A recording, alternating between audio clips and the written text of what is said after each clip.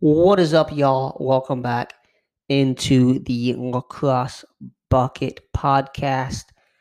Tanner Demling here with y'all as always, recording here on a wonderful April Monday night. And we're talking some bracketology, exclusively bracketology for the most part on today's show, as I mentioned on Sunday. Now, before we get to the bracketology, I did mention on Sunday that there would be some things that I needed to hit. Excuse me. There will be some things that I hit on briefly before we get there. Um, so let's get into that now. So, first and foremost, the two big midweek contests that y'all need to be aware of. First off, on Tuesday at noon, we have Towson hosting Hofstra. And then on Thursday, we have Virginia hosting Duke. Both of these games are potential momentum building wins, a momentum winning contest here for really both parties involved. Um, as far as Hofstra and Duke, Hofstra and Towson go, um, with Hofstra, they just beat Towson 2 weeks ago, and that was an 8-7 win there. And they just won against UMass, a big one, 11-12. Um, Hofstra right now is sitting second place there in the CAA essentially. And then you have Drexel. Um, I've been told I say Drexel. That comes out sometimes from time to time. Drexel. Drexel and UMass sitting behind them there at 3-2. Remember, Hofstra's 3-1 in conference play. Remember, they had that UMass and Towson game uh, postponed earlier in the season. They've made up that UMass game, and now they will be making up that Towson game tomorrow, or today for those of y'all listening. So making up that one on Tuesday.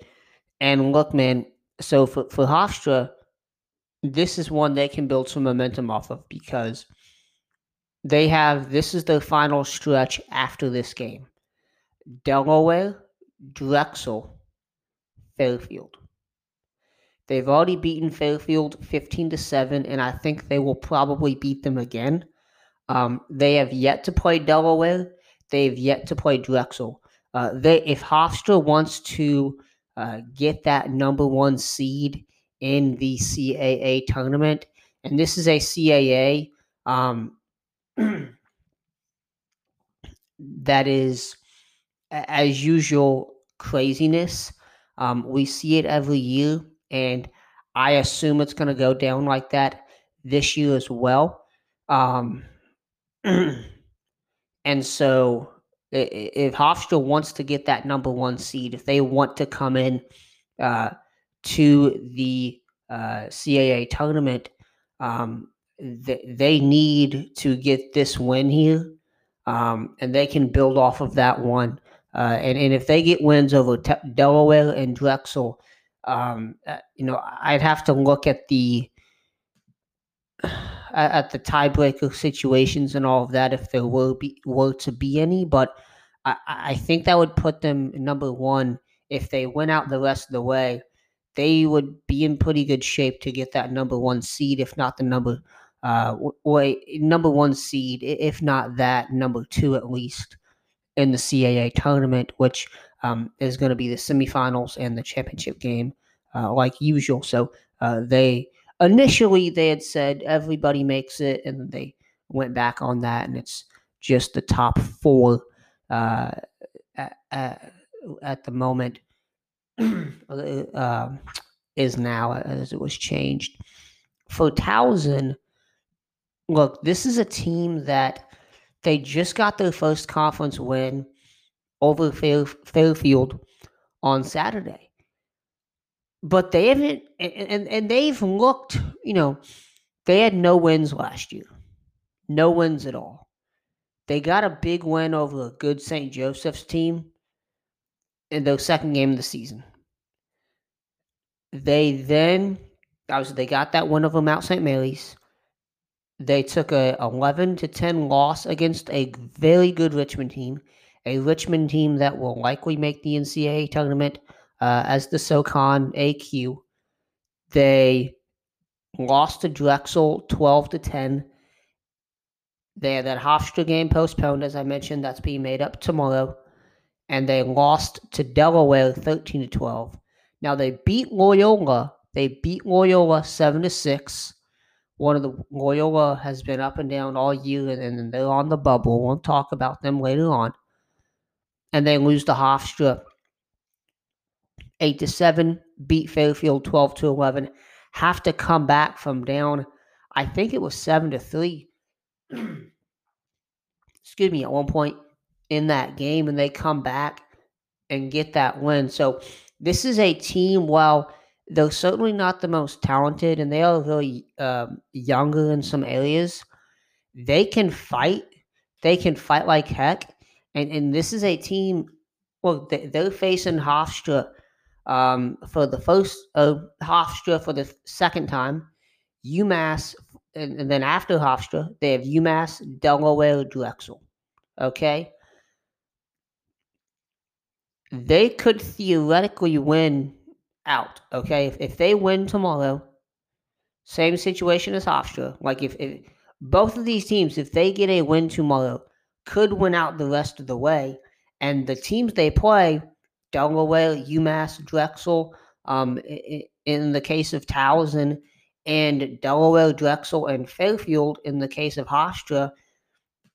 For Towson, all of those teams that they play to end the year are in the top group of the CAA.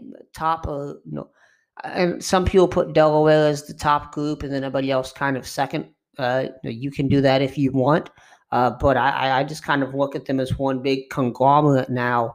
With Drexel having a loss now, they have an ability to very much boost their resume to get into the CAA tournament when that was, have a chance to get in there at least, when at one time, just a few weeks ago, that was maybe thought to be impossible. So Towson has a very, very good chance. And the fact that they've only lost to Drexel and Delaware and Hofstra by one in the game prior when they faced them gives me some hope that, hey, and should give Towson fans some hope that, hey, they might be able to pull this off. So that's a very interesting one there. Similarly, we have Virginia hosting Duke on Thursday night ACC contest. As always, I expect it to be an exciting one, likely a one-goal game one. Please, pray to the lacrosse gods we get a one-goal ACC game on Thursday night, because those have been very, very entertaining. Virginia coming into this one, probably, I would argue the hottest team in the country right now. You lose to UNC 16-13. You look terrible for a half a play in that one, and they bounced back. They fought, and held off a late run by RMU, Robert Morris, to get that win. They then go to Notre Dame. They get that win, 12-11. Follow that one up, 18-10 win over Richmond. And then they go into Chapel Hill and they get revenge on the Tar Heels, 18-6. Petey LaSala, as I mentioned, on Sunday, had a fantastic game. Matt Moore one of the leaders there on that offense. Laviano, they just have so many guys that can step up at any time and have done so.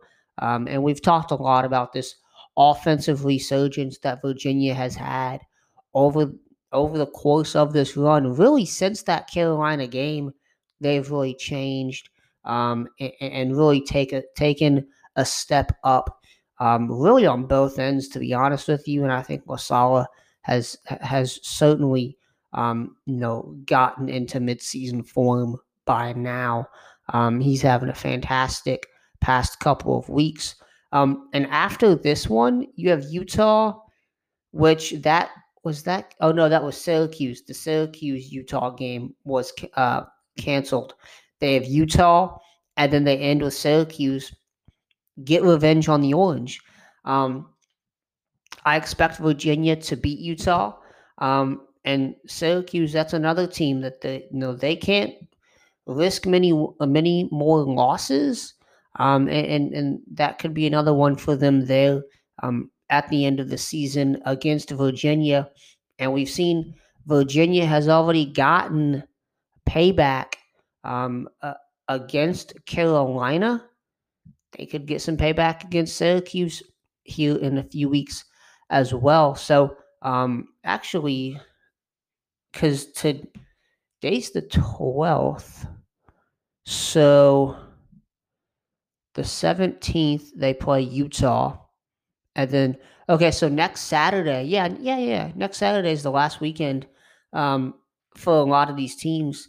You do have some teams play through May, but ACC always ends earlier with the regular season, and then we always.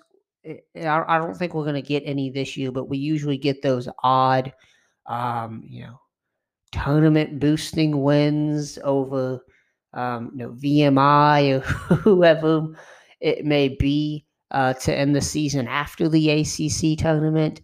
Virginia did that for a few years. We're not going to get any of those this year, and there is no ACC tournament. Duke coming in off their first loss. I mean, I'm interested to see how does this team bounce back. How do they? Can they fix their sail right now? I mean, talk about poking a hole in your sail. To use a boat term, Notre Dame they just tore it down. And Duke, leading up to this game, they've got to rebuild that thing. They got to rebuild this ship. They got to rebuild it. They went overboard in a sense. They got to get back on and they got to right this ship. I still think Duke is probably the most talented team in the country. Obviously, not number one anymore. That pride goes to the Maryland Terrapins. Notre Dame is sitting there at second, I believe, is what I saw on the new rankings this week. So yeah, Notre Dame second, Virginia third, Duke fourth, Carolina fifth. So this is still a very, very dangerous team. But they got to bounce back here. And they got Virginia, and then on Virginia this week. Next week they have Notre Dame, and then on the 2nd, they have a second game against Carolina, and that one was 12-11 last time. So this is a game where Duke, they've got to bounce back if they want to welcome in Notre Dame with a lot of momentum, and certainly they could lose to Virginia, beat Notre Dame, beat Carolina, but this and look, I think Duke's in the NCAA tournament any way you put it. If they lose these last 3 games, you're still putting them in there. So this is more so of a bounce back game for Duke than it is a momentum builder, or momentum continuation game, if you want to call it that, for Virginia. So 2 big ones there this week, midweek. And now we will get to some stuff. This is more so, I don't want to call it negative, but this is more so not as happy stuff. We're not talking about lacrosse here. So, Hartford, I don't know if any of y'all have seen this, but Hartford recently did a study, which I believe it was done in December. It was done by an agency which is run by former UConn athletic director. I can't remember his name, but it said the former UConn athletic director runs this firm, and they did a so what they did was they analyzed Hartford, and I don't have the article in front of me. I'll link it in the show notes, but basically they're losing a boatload of money on athletics, like many other Division One teams, low level Division One teams especially. They're losing a boatload of money. I mean, heck, even Alabama and Duke and those kinds of schools lose money on athletics, but Hartford is losing tons of money. I think it was over it was well over 20 million. Is what I read, what I recall from that article. And I'll again link that article in the show notes. But they are possibly going to drop down to Division Three. The study was to determine if they should drop to Division Three, and the study said, yeah, you should drop to Division Three. Hartford just made the NCAA tournament, so they got a little boost of money there from the NCAA for making that tournament. This year, obviously lost to Baylor, the eventual national champs. We're talking basketball here, and I saw there was a basketball player who did write a letter to the president saying, "Do not drop to D3." This obviously impacts lacrosse. Hartford is in the America East. They have one win in this season. And they've been to the NCAA tournament in lacrosse before as well. 2016, I believe it was, when they upset. I think it was them and Vermont in the title game, I believe.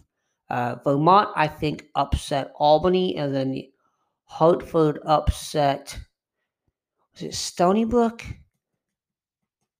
I can't exactly remember who they played, but I do know they won the America East tournament a few years, not too long ago, and made it in there. So there's a possibility of them dropping to Division Three, but nothing has been decided yet. If they do, it wouldn't happen for a few years anyway, and they could certainly reverse course. But sounds like this study they did suggests they should make that move. It is yet to be determined. As I mentioned, there's some outcry from athletes and people in the Hartford community to not drop to Division Three. So we'll see how that everything up there works out. And one last thing before we get to bracketology, which I want to get to, and I know this is why a lot of y'all tuned in. Marist, hashtag free Marist. The Marist Red Foxes are still not playing. 37 days since Marist has played. 37 days for a voluntary pause. In-person classes started on campus at Marist today. Took long enough to get that going. Marist lacrosse still shut down. Will they be open by this weekend? I have no clue. But here's what I do know. So as I mentioned, they went back to in-person classes today.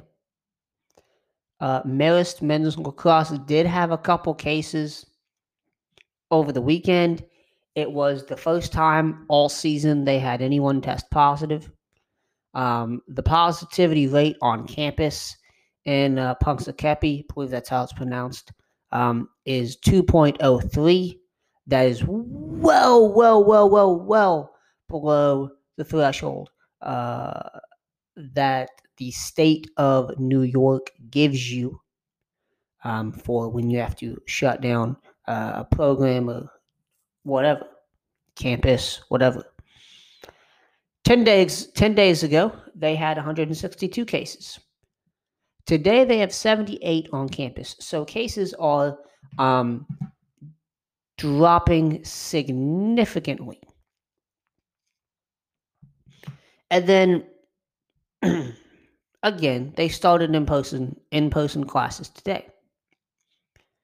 So what I want to know is, why do you have in-person classes, but you can't play outside athletics? That doesn't make much sense to me. You can go to class, but you can't go play lacrosse. That defies science. That defies everything we know about what's it called, immunology or whatever, virology. And look, again, Marist has barely had any cases. I think they've had 2 or 3 all year, and those just happened last weekend. Here's so I was sent an email, or forwarded an email, I guess is the better words term for it, that the Marist AD apparently sent. Here, I'm going to read you this excerpt. This is absolutely ridiculous. It says the college has outlined a strategy we need to utilize to give us the best opportunity to practice and play, which has been the goal every one of us has strived for over the past year. The strategy is vaccinations. The more athletes that are vaccinated, the greater opportunity each team will have to resume their athletic activity.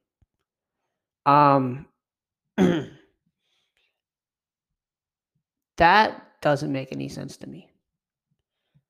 Doesn't make any sense to me. First of all, you're saying you're going to force athletes to get vaccinated. I don't think so. This is a free society. In a free society, people ought to think for themselves, and to tell someone you have to go get a shot in the first year that this new stuff has come out, I think is a little ridiculous. Look, I've gotten both vaccinations. I'm fully vaccinated. I took it. I'm not against them. I'm just saying you can't force people to do that. And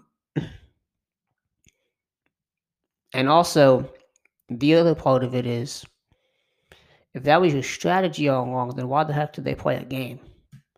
Why the heck did you let your women's basketball team go to the NCAA tournament, but you aren't letting your teams play outside? Which, by the way, the shutdown of Marist athletics started that same week that the women's basketball team played in the NCAA tournament.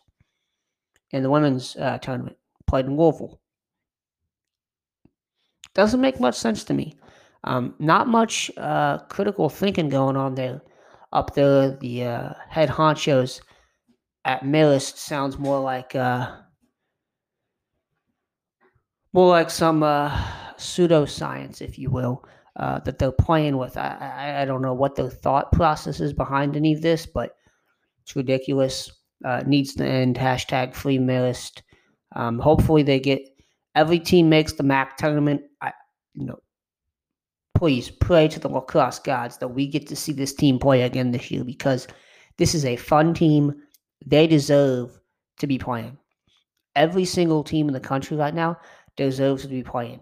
Marist, right now, Marist looks just as bad as the stupid Ivy League that made those stupid decisions. Make a decision about something that happens in March and December. Makes no sense to me. And this is what happens, fellas, when you listen to listen to the people that apparently they've been listening to. I'm not going to go there, but this kind of stuff is what happens when you get to that. When you listen to the wrong people, listen to pseudoscience and not actual science. Moving on here to the main course. That was just the appetizer, fellas. This is the main course now. Bracketology. Bracketology is what we're moving on to now. So on March 30th, we got news from Terry Foy of Inside Lacrosse that the NCAA tournament would be hosting their first round at predetermined sites. Those sites, Terry Foy again reported today on Twitter that those sites would likely be announced this week. And then I think he named a number of sites that had submitted bids. I'm not going to read those. You can go find his tweet there. I think it's at Terrence Foy on Twitter, where you can find him there. So you can go check that out for yourselves. And then last week, Patrick Stevens for U.S. Lacrosse Magazine, one of the best bracketologists we have. I would call him the bracketologist, the bracketology expert that we have in men's lacrosse. Does a fantastic job with bracketology every year. He reported last week. There's a quote from had an article that included quotes from Tim Leonard, the NCAA tournament chair, also the AD at Towson. He reported that the tournament would do away with the play-in game, go 16-team tournament only, and then he also reported that the NCAA was likely leaning towards 4 predetermined sites to play the first round there. So it's going to be 4 sites from Patrick Stevens reporting. 4 predetermined sites is what the first round will be looking like. No play-in game, which means it's a straight 16-team tournament. Now, I have a bracketology post up on lacrossebucket.com. Done great numbers already, being up there just a few hours. Actually, almost all day. I put it up at noon, I think, is when it went up. So about 9 hours now. 8 hours, 30 minutes. Done incredible numbers. Always does bracketology stuff. So, again, thank y'all for all y'all who read the site and listen to this podcast. So you can go check that out there. I will link it in the show notes. And before I get into the bracket and everything, projected bids and all that, I do want to go over real quick a refresher for anyone to how the NCAA tournament works, how the teams are selected and all of that. So first off, 16-team tournament this year, no play-in. So that means 8 automatic qualifiers. All of those are conference champions, and 8 at-large selections. Remember, the ACC does not have an AQ because a conference needs 6 teams to qualify for that. They only have 5. Please, Georgia Tech, Boston College, I don't care who, Louisville, I don't care. Add freaking lacrosse. Florida State, Miami, again, ACC, please just get another team. You look ridiculous, okay? You know, your God's conference as far as lacrosse is concerned, and you look ridiculous, and you don't even have an AQ. Come on, guys, do better, do better. Now, how do these 16 teams get selected? So, per the NCAA website, the NCAA selection committee picks the teams for at-large bids and seeds them for the tournament. So we have a selection committee. Obviously, they pick. Obviously, the AQs are already determined. The committee selects then the at-large bids, and they seed all of those teams. Now, how do they select? So there's 8 seeded teams, and then 8 unseeded teams this year. So how do they get those teams? According, again, to the NCAA website, they consider a multitude of things. They look at record, strength of schedule, index, which is based on a team's top 10 highest rated games, RPI results, average RPI wins and losses, head-to-head results, record against ranked teams, 1 versus 5, 6, 10, 11, 15, 16, 20, and 21 plus, and so on and so on. Significant wins and losses, the location of games, and then results versus common opponents. And oh yeah, those polls that you see week to week, they don't matter in the selection process. So really, they look at the whole 9 yards, man. They look at everything. However, most of that is irrelevant this year because of the uniqueness of the season. And as always, within that is the eye test. Because of the uniqueness of this season, the selection process will be different, more different than ever before. For instance, Big Ten conference only. ACC, they played some teams twice, ACC teams did, but they were allowed to play non-conference games. Because of those instances, the committee will likely be relying heavily on the eye test and feedback from the regional advisory committee, which is made up of 10 coaches. They will be relying pretty heavily on them this year, more so than other years, from what I've read and listened to on various. I think Tim Leonard was on an IL podcast, was that 2 or 3 weeks ago, with I think it was the one with Quint Kesnick and Terry Foy on it. So I would highly suggest listening to that if you're more interested in how things are going to go. And that was before they had decided how they were going to do the first round. So there was some discussion about that in there as well, I believe. That is obviously irrelevant now.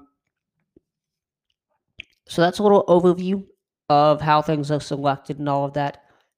Let's get into the projected automatic qualifiers as we sit here today. So everything within this bracket that I've put together is what things will look like what things would look like if the season ended today. So America East, Big East, Big Ten, CAA, MAC, Patriot League, NEC, and SoCon all get automatic qualifying bids to the tournament. The automatic qualifier for the America East at the moment would be Stony Brook. Vermont and Stony Brook do have the same conference record. They have yet to play each other. They play each other in a few weeks. Because of that, I did use the RPI ranking to decide who I selected for that spot. Stony Brook has a higher RPI at the moment, and I think they're in first place there. They have the same win record, win percentage, and everything, I think, there. So Stony Brook would get that one. In the Big East, we have Denver. In the Big Ten, we have Maryland. In the CAA, we have Delaware. Even with that loss, they're still atop the CAA there. So top of the standings. So they would get that automatic qualifier there with the CAA. And the MAC, Monmouth, Patriot League, Lehigh, NEC, St. Joseph's, and the SoCon, Richmond. Now, Richmond had their game canceled against Mercer on Sunday, and they have not played Jacksonville yet. Those two have the same conference record, 3-0. They play each other this week. So that's another instance where for this one, I had to use the RPI to decide that AQ spot, and Richmond has the higher RPI. Now that we have the at-large, automatic qualifier selections out, so let's go over those again. Stony Brook in the America East, Denver in the Big East, Maryland in the Big Ten, Delaware in the CAA, Monmouth in the MAC, Lehigh in the Patriot League, St. Joseph's in the NEC, and Richmond in the SoCon. Those 6 teams,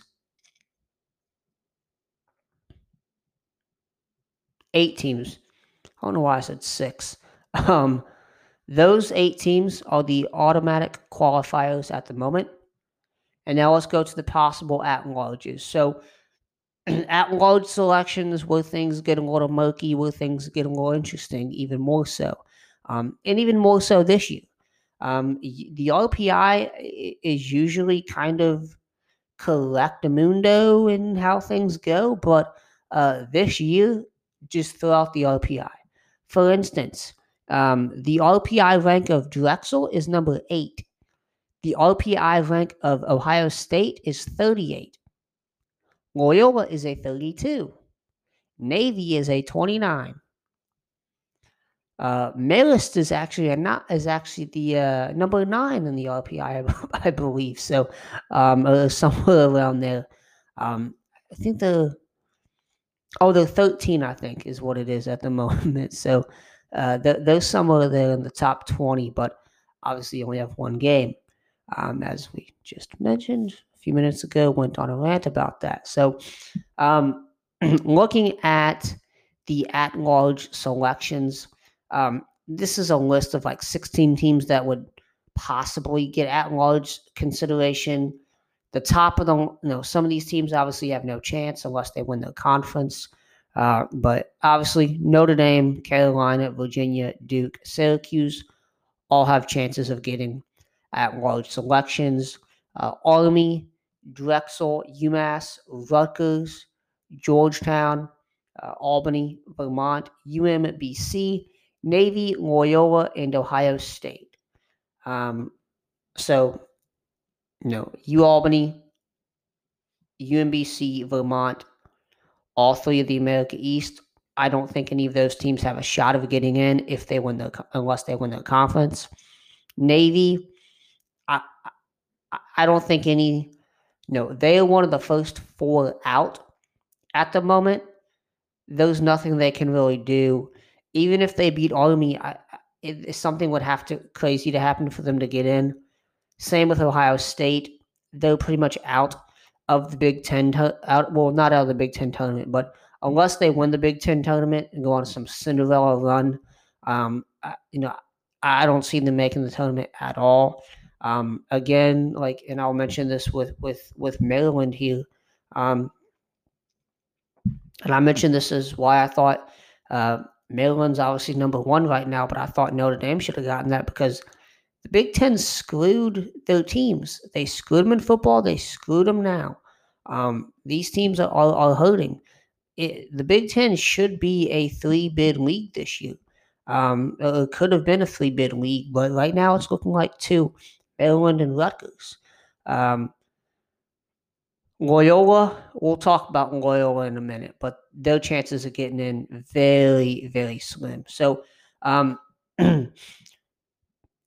here is the bracket as of right now. And again, we'll have an article on lacrossebucket.com titled in 2021 NCAA Men's Lacrosse Bracketology 1.0. Here's my bracket after reading those possible at-larges and reading those projected AQs. here's what I've come up with. And I'm going from top to bottom. So in terms of the rankings, the ranked teams, it goes, if you go from top to bottom, 1, 8, 5, 4, 3, 6, 7, 2 is how things go. How they've divided it up. So in the first, region, I guess you could call it here, I have number 1, Duke playing Monmouth out of the MAC. And then I have a number 8, Lehigh out of the Patriot League playing Syracuse. Going down here, I have number 5, Virginia playing Delaware out of the CAA. That would be a fun one. And 2007.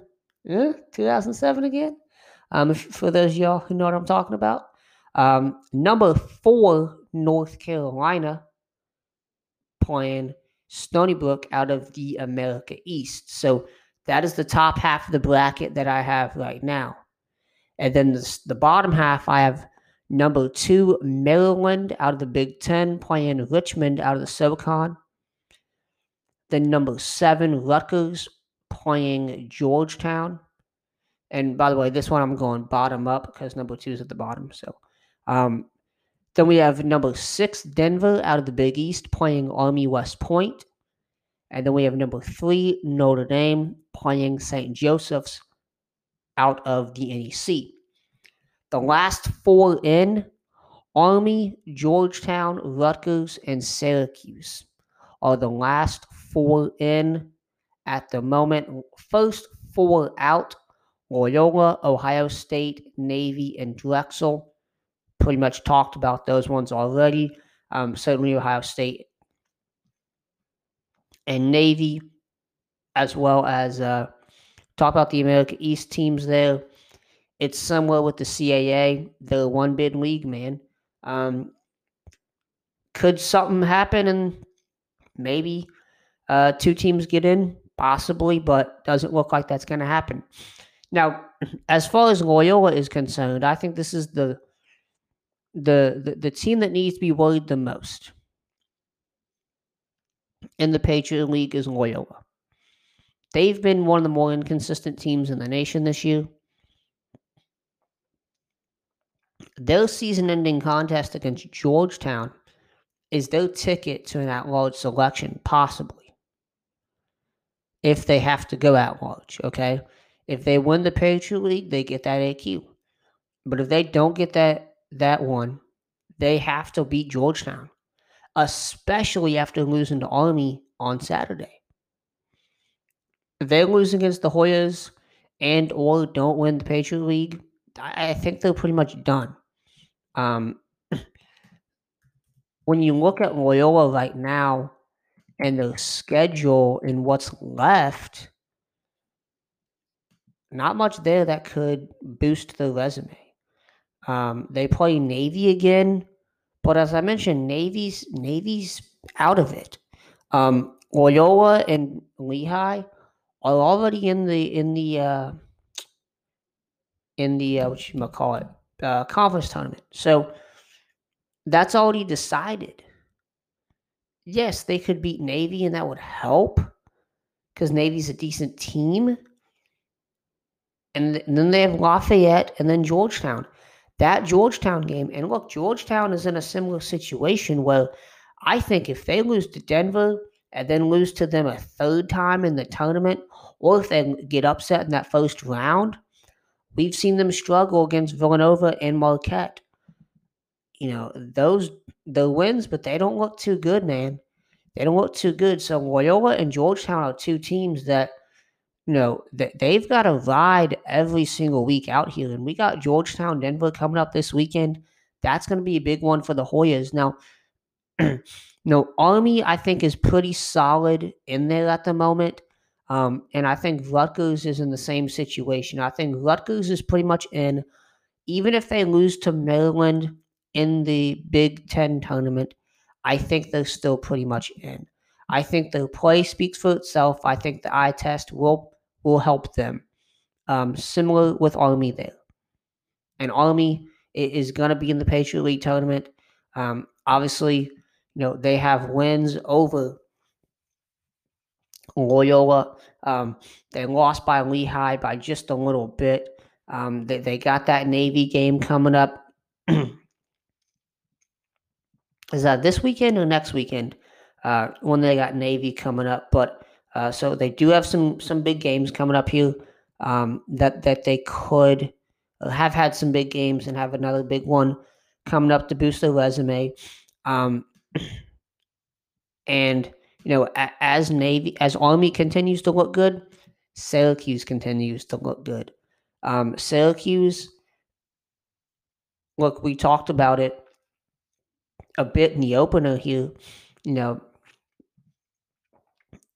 They have 2 losses against Duke and Notre Dame. However, they have that win against Virginia and the season opening loss against Army, who we just said is playing really good right now, and I think is pretty much a lock at the moment for an at-large. Now, that helps Syracuse. The Orange do end the season against Carolina, Virginia, and Notre Dame. If they win even one of those games, I think that boosts their resume as long as Army continues to win. Army's success will lift Syracuse this year. So, Loyola, Syracuse, Rutgers, Georgetown, of your kind of, staple, big name lacrosse programs, those are the teams that I'm watching the most. I don't think Ohio State, Navy, or Drexel have a shot in the world at getting in unless they get that AQ. Loyola is in that boat, but they still kind of have one foot out of it because I think they could go on a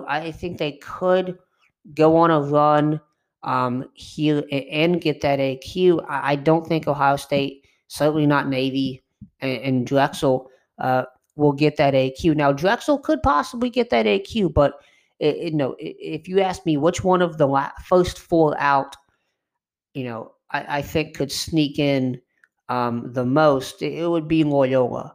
But certainly Georgetown, Rutgers, Syracuse, 3 teams right now that they're on the good side of the bubble at the moment, but those are the ones that you certainly have to watch closely here. And as we get closer to conference tournament time for see what happens with those 3 teams. So my bracket, I'll go through that one more time, and then we'll get the heck out of here. I have number 1 Duke, and I'm going top to bottom. Number 1 Duke versus Monmouth. Number 8 Lehigh versus Syracuse. Number 5 Virginia versus Delaware. Number 4 North Carolina versus Stony Brook. Number 3 Notre Dame versus St. Joseph's. Number 6 Denver versus Army. Number 7 Rutgers versus Georgetown. Number 2 Maryland versus Richmond. And by the way, geography doesn't matter this year, so that's why it's kind of everywhere. Again, as always, thank you all for listening. You can connect with us on social media at Lacrosse Bucket, Twitter, Facebook, and Instagram. My personal at Tanner_Dimling, lacrossebucket.com, where it's always lacrosse season. Have a great rest of the week. Enjoy the lacrosse, and we'll see y'all on Thursday.